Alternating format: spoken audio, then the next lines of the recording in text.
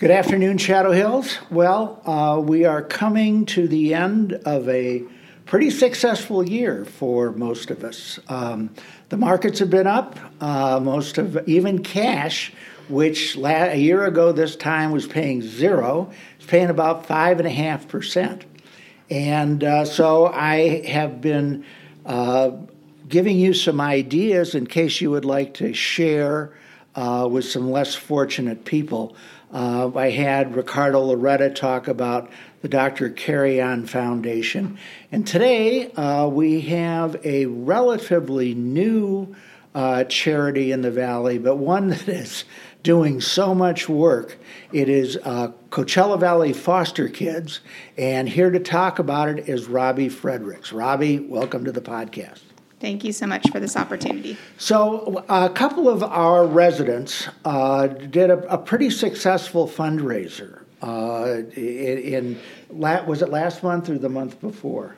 Yes, beginning of November, I believe. Beginning of November, so it was a little over a month ago, and it was good participation. They raised $13,000, and that was a great start. And so we're here to ask for more. And so why don't you start off by talking about what the Foster Kids is all about? Coachella Valley Foster Kids, like you said, is a fairly new nonprofit. Came together in 2019.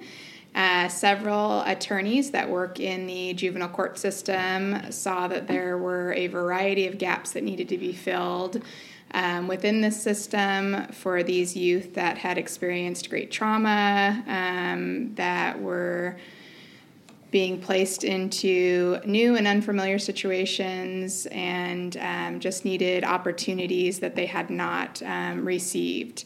And so these attorneys were originally focused on a couple of things, making sure that as many children as possible could have access to attend camps, so that they could see that there were greater opportunities for them out there. A lot of these children had never left the Coachella Valley, sometimes even the city that they resided in. And once they get out and go to camp, or sometimes even experience at a college, they see that there is a big, beautiful world out there, and some amazing opportunities, and it can change the trajectory of their life. So could you give the audience a couple of examples about how a child would get into the foster care system? Yes, so the child welfare system is there to check in on children when child abuse or neglect calls come in to a hotline.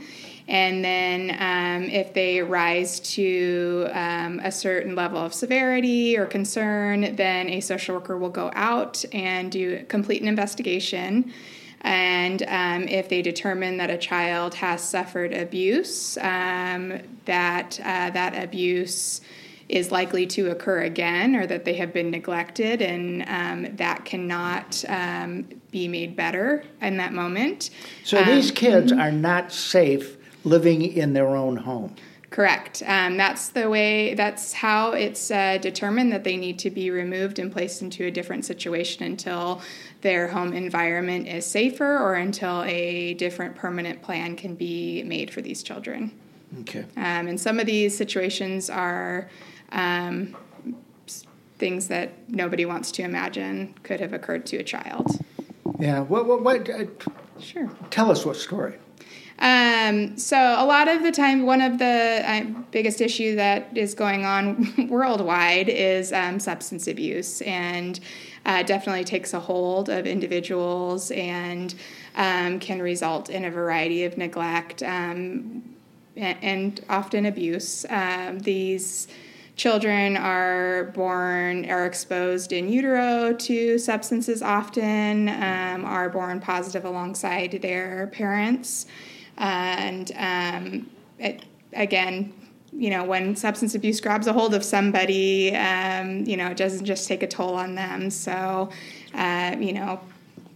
parents end up sometimes forgetting to feed their children, get them to school, clothe them properly, provide safe and safe environments for them to reside, and a lot of times they get exposed to individuals that do the abuse as well. So, it's a system that needs to be there. Children need to be watched over. However, it can't do everything for these children. And that's what CVFK is trying to come in and do, is just make sure that these children have opportunities, that they're taken good care of, and that if they want to pursue something in their lives, that they have the option to do those things. Okay. And I know that you've cycled several of these kids through your own home, and in fact have just adopted a baby. To the extent you're comfortable, could you talk about that? Sure. We have, I've also been, alongside my husband and our family, we've been fostering children for several years now, and I've had over 20 children in our home. We are in the process of adopting currently, but we have always enjoyed the experience of getting to know their parents and trying to support them in reunification, because that's the ultimate goal of the foster care system. But they do come in from very rough situations, often very traumatized, and then very often they come into our home with nothing more than what they're wearing. So they come in with the clothes they're wearing and maybe some stuff in a pillowcase. That's what these kids have. Yes, we're lucky if they come with something in a pillowcase. We've had babies arrive straight from the hospital, just wearing the outfit that they have on and coming with maybe a couple diapers and a single bottle of formula. Children in the clothing that they're wearing and nothing more than that. And a lot of times you can't retrieve any more than that from their families. Yeah. And so you're kind of starting from scratch, and it's hard to imagine a child coming in with nothing and feeling like they have nothing. So one of the things that our organization does is tries to ensure that these children can come with at least a bag of items that will get them through the first 24 hours that they're in care with us or with a foster family or a relative. That way they walk into that door having some possessions of their own, which turn out to be very special items to these kids, things that we would never think are special items, but they're theirs. They're things, they're clean, and it really helps their caretakers as well to get through those first 24 hours and not have to rush out to grab a bunch of stuff. It allows them time to just comfort that child and then figure it out from there. Okay. And I have another guest here who is a local businessman named Chris Schultz. And Chris had experience working with these kids and seeing the circumstances they live in. And so, Chris, would you tell them your story? Absolutely, Bob. Thank you for having me. My name is Chris Schultz. I'm with the Rotary Club of Indio, past president. And with our Rotary Club, we've been able to have the opportunity to provide several scholarships for these students. We've worked directly with the foster care and was probably for the past 4 years was able to really bless them with some scholarships. I had the privilege of picking up the students a few different times to take them to the bus to go to camp. The opportunity, I plug in the GPS, I jump in my car, and have my Starbucks coffee, and I pull up to the address, and at first I thought, hey, maybe I have the wrong address. I was looking at a house which had gates everywhere, a boarded up window, taped up window on the car, and all of a sudden I pull up and I get out of the car, and I was like, wow, these several people, all the way from the age of probably 4 years old, a child in a diaper, no shirt, to several of the kids walking out. It really broke my heart to see that the two students that were joining the camp had mixed match shock. They were stretched out. One of the students' shoes smelled really bad. It was like to a point where I'll get into the story a little bit later about what we did. But and then everything that they were going to camp with was in either a pillowcase or a trash bag. We get in the car, introduce myself, and my heart just drops. I was holding back, not tearing up.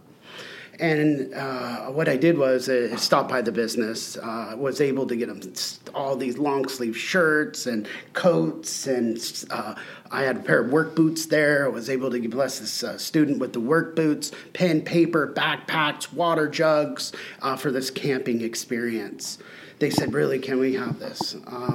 Absolutely. This is yours. Enjoy this trip. Make the best of it. This will be life-changing. And having the opportunity to really encourage them. So we get to the actual bus station, and then we went into a Chevron because it met at a Chevron off of Indian there. And we walked in, and I said, guys, grab whatever you want. And they were like, really? Are you serious? I said, grab whatever. And beef jerky and Gatorades, and you're going to have a trip. And then one kid asked, hey, is it okay that I get an ice cream? I was like, man, get 2 ice cream. And he said, I haven't had ice cream for like a couple months, and I've been really craving this type. And so that's not even it. It was when picking the students up after this intense weekend of just leadership and other friends, not being judged, being a part of something greater, and the smiles and joy that came from these students, their life was changed. And to see that, it was taking somebody isolated in a corner and giving them an opportunity to thrive and have that environment and meet other friends, not with judgment, but acceptance. And then all of a sudden, they're just life. It perked them up. And still to this day, their life has changed. They are progressing, their education, and they exchanged numbers with several of the students throughout the Coachella Valley who attended this camp and stays in contact with them. That's great. And I heard Robbie make a presentation earlier this week and talk about some of the levels that are needed and what can be done. So our organization has evolved into doing quite a few things, whereas we started with just trying to meet some needs here and there and send as many children to camp as we could, which started out to be more like 25 or more. We've now found there are a variety of needs, and we're just trying to meet as many as we can with our organization and with the support of our community. One of the things, like I had mentioned, is we try to prepare these emergency kits, and we would like to ensure that every child that enters the foster care system locally is able to have one of these kits. So number-wise, here in Riverside County, there are approximately 4,500 children that are in the foster care system. Here locally, there are over 400 children that enter foster care on an annual basis. So we would really like to ensure that those children that are entering on an annual basis, that each one of them has a kit of things that they can call theirs that helps them to get through those first day or two in foster care. Another program that we have involves ensuring that we have beds and sometimes dressers and items available to set up a room so that a child, if a relative is available for them to be placed with, that they can go immediately into that home with that relative, even if it was just a matter of them not having a bed that keeps them from going there. And that just means one of those kids does not have to go into foster care, into a home that they're unfamiliar with, but gets to go with a relative or a close family friend because we're able to provide a bed, just something simple as that. We also are, some of these kids end up attending court hearings that are not a very friendly place to be for a child, very intimidating, very uncomfortable, sometimes almost traumatic in their own sense. And we try to also ensure that in the courtroom that there are stuffed animals and comfort items available for these children so that as they're going through that experience, that we can comfort them with an item, and to see their eyes light up when they see these things in the courtroom. It's, a simple little item like a stuffed animal makes a huge difference. And we often see those stuffed animals pop up in lots of different places along their journey. We will see them come back with them to a visit with their parents, move with them if they go to a different placement, return with them back to another court hearing or to a visit with a social worker. They become an item that's very personal to that child. So that we're doing that, but then again, like I touched on before, trying to send as many children to camp as possible. That to see the impact, like Chris was talking about, on these children. I remember one little girl who was about 10 years old, and she. The first day of camp, she was clinging to her relative that was bringing her there and knew that was going to be a great experience for her, but she was just devastated by having to go to camp. Very scared, very fearful of the change, eyes to the ground, and her relative was able to coax her onto the bus, and the counselor talked about how for the first number of days her eyes were at the ground, she didn't talk, she didn't engage, she stayed right by her counselor's side, but slowly as the week went on, she started noticing that there were friends around, a smile started to come to her face, she started engaging more, and by the time she jumped off that bus at the end of the week, it was full smiles, excitement, when can I go back? And her relative said she had never left the Coachella Valley before, and so to be able to go up to the mountains for a week and spend time with these extremely encouraging camp counselors and a new group of friends, she's never going to likely forget that experience. Yeah. It's going to greatly impact her life. Well, that's great. Thank you for telling us those stories. And I'm going to do something I've never done before, and that is I'm going to take the lead here. And I know that the cost of these camps is about $500 a week. And so I'm going to give you a check for $1,000 to pay for 2 scholarships. And to the audience, we've got the brochure will be accompanying this podcast, and if you would like to help some really needy kids, the opportunity is there. And so thank you both for coming in. Merry Christmas and Happy Hanukkah to everyone. Until next time, bye-bye.